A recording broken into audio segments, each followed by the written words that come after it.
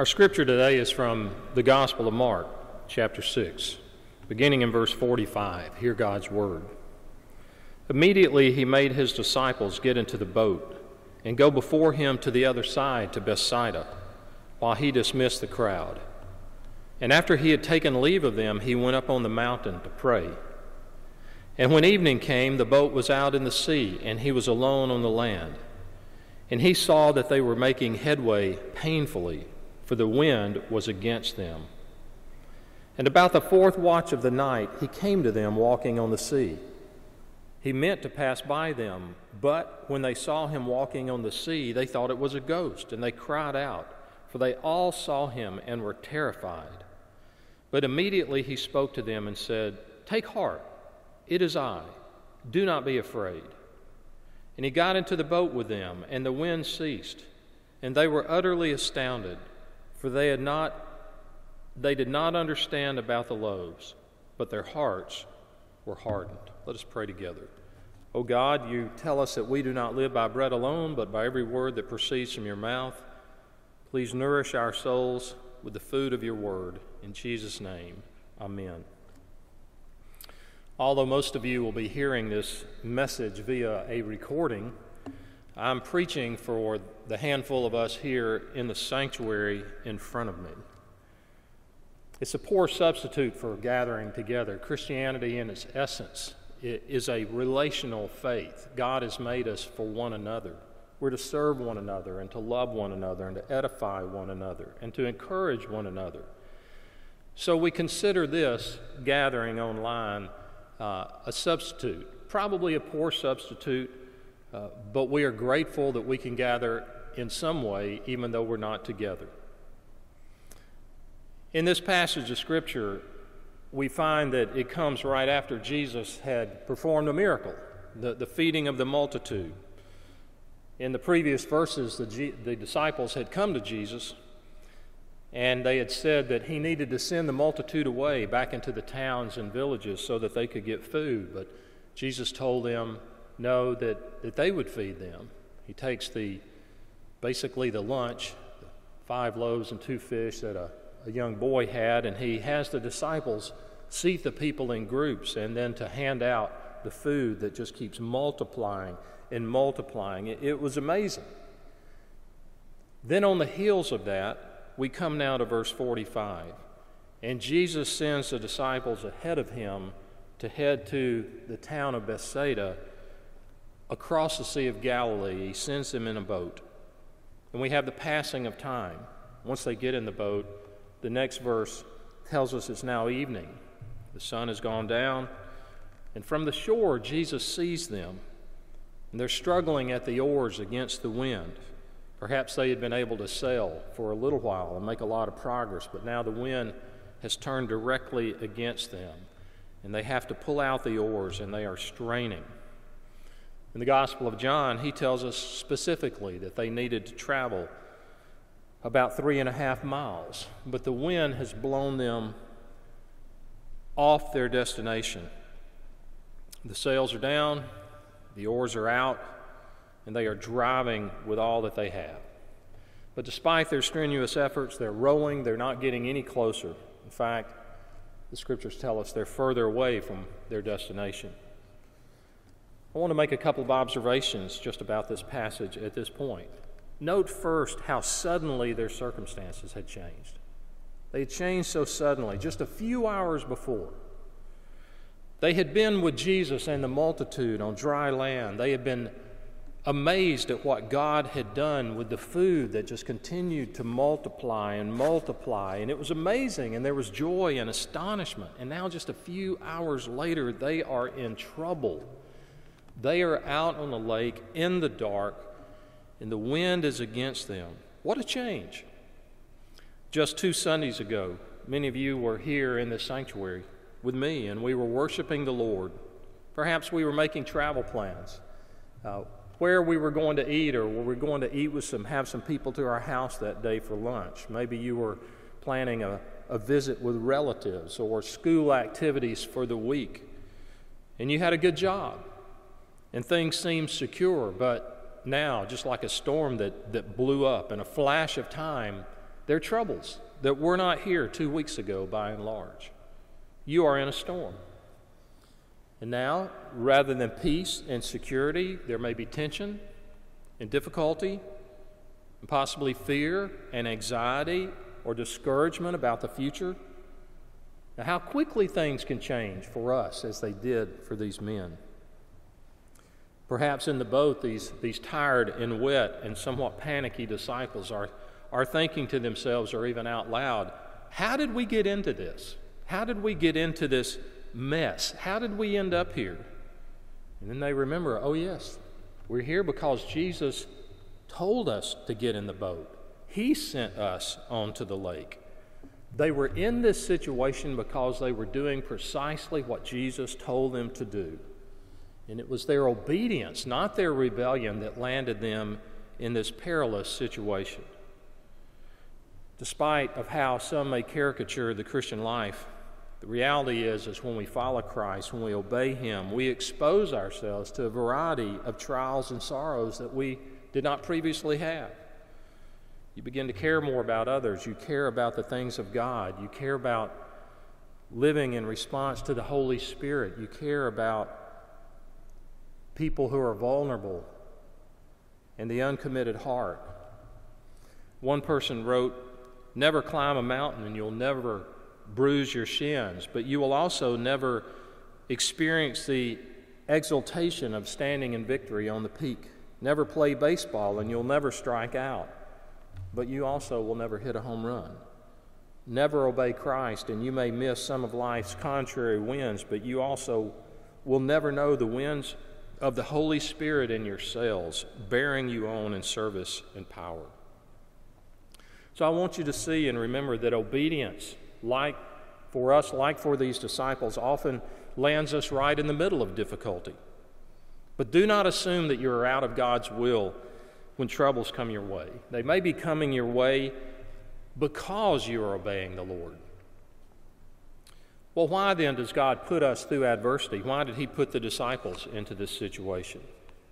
Normally, one part of that is because He plans to demonstrate His grace and power. We see this throughout the Scriptures. You think back to the well-known account of when Moses led God's people out of Egypt and they come to the Red Sea, and all seems lost then. The Egyptian army is behind them. The ocean is in front of them. And God performs a powerful miracle, which is obvious only God to deliver. So He gets the glory.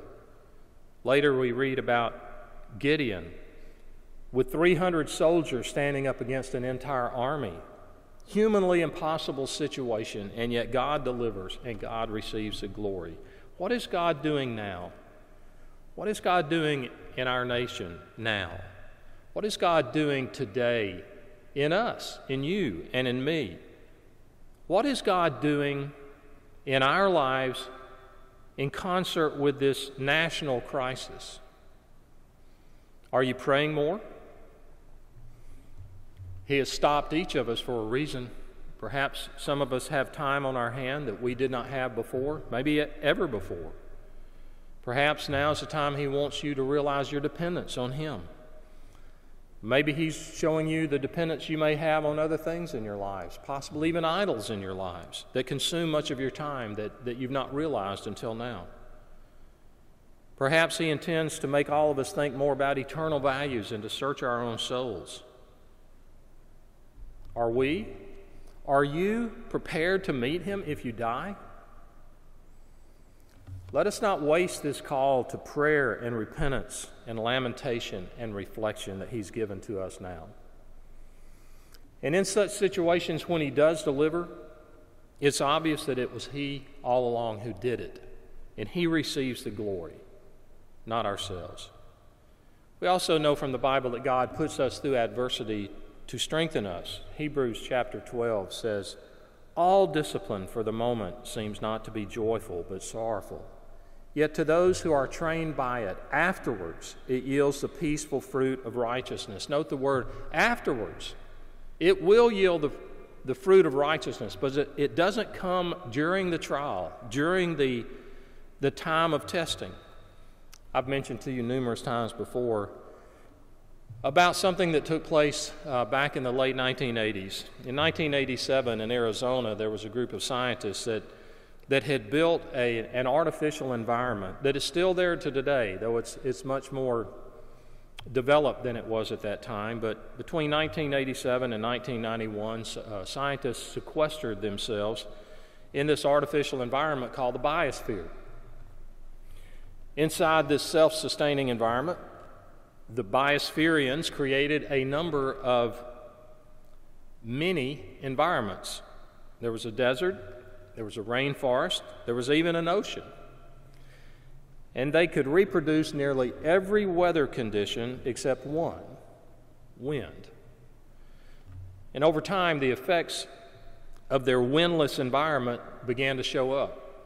And primarily it showed up when a number of acacia trees began to bend over and snap. You see, without the stress of the wind to strengthen the wood, the trunks grew weak and they could not hold even up on their own weight.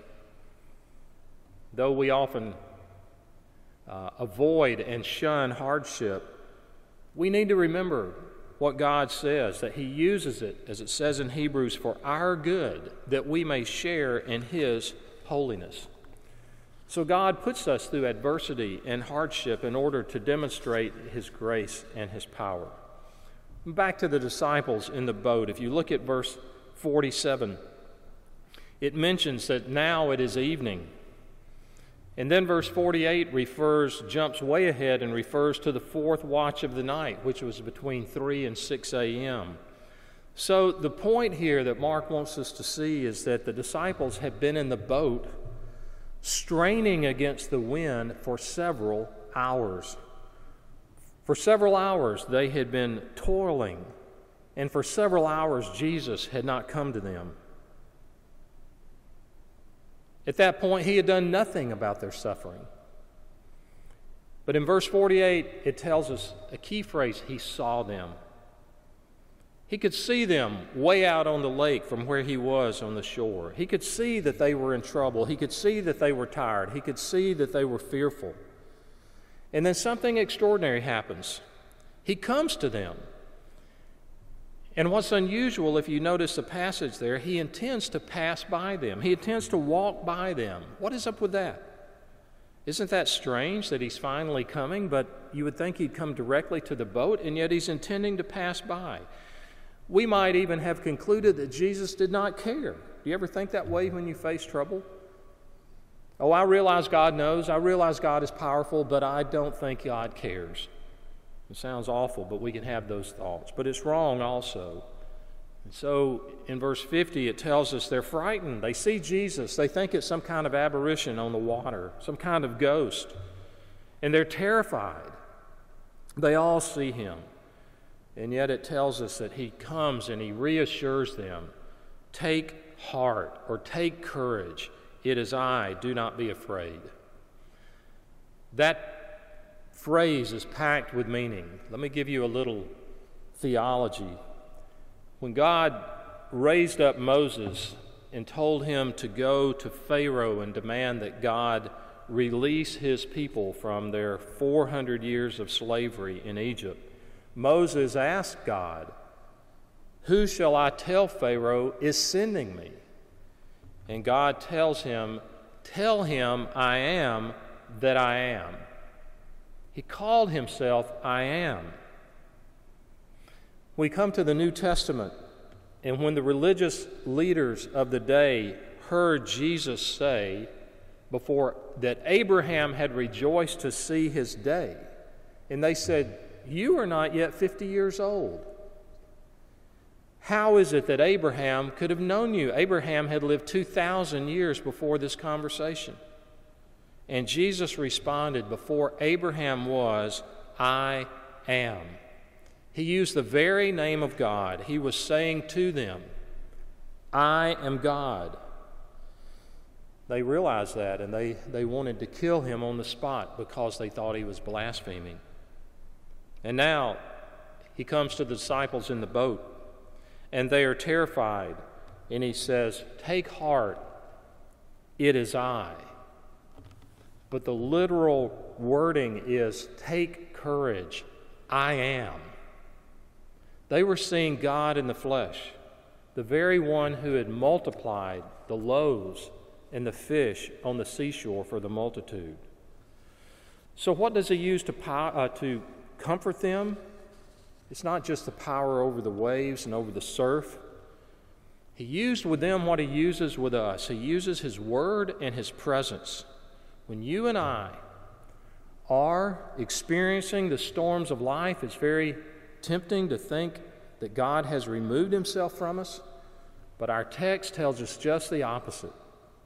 If you are a follower of Christ, if you are in the storms, you can rest assured that you are an object of his compassion and his care and his presence. Take heart, I am, Jesus says.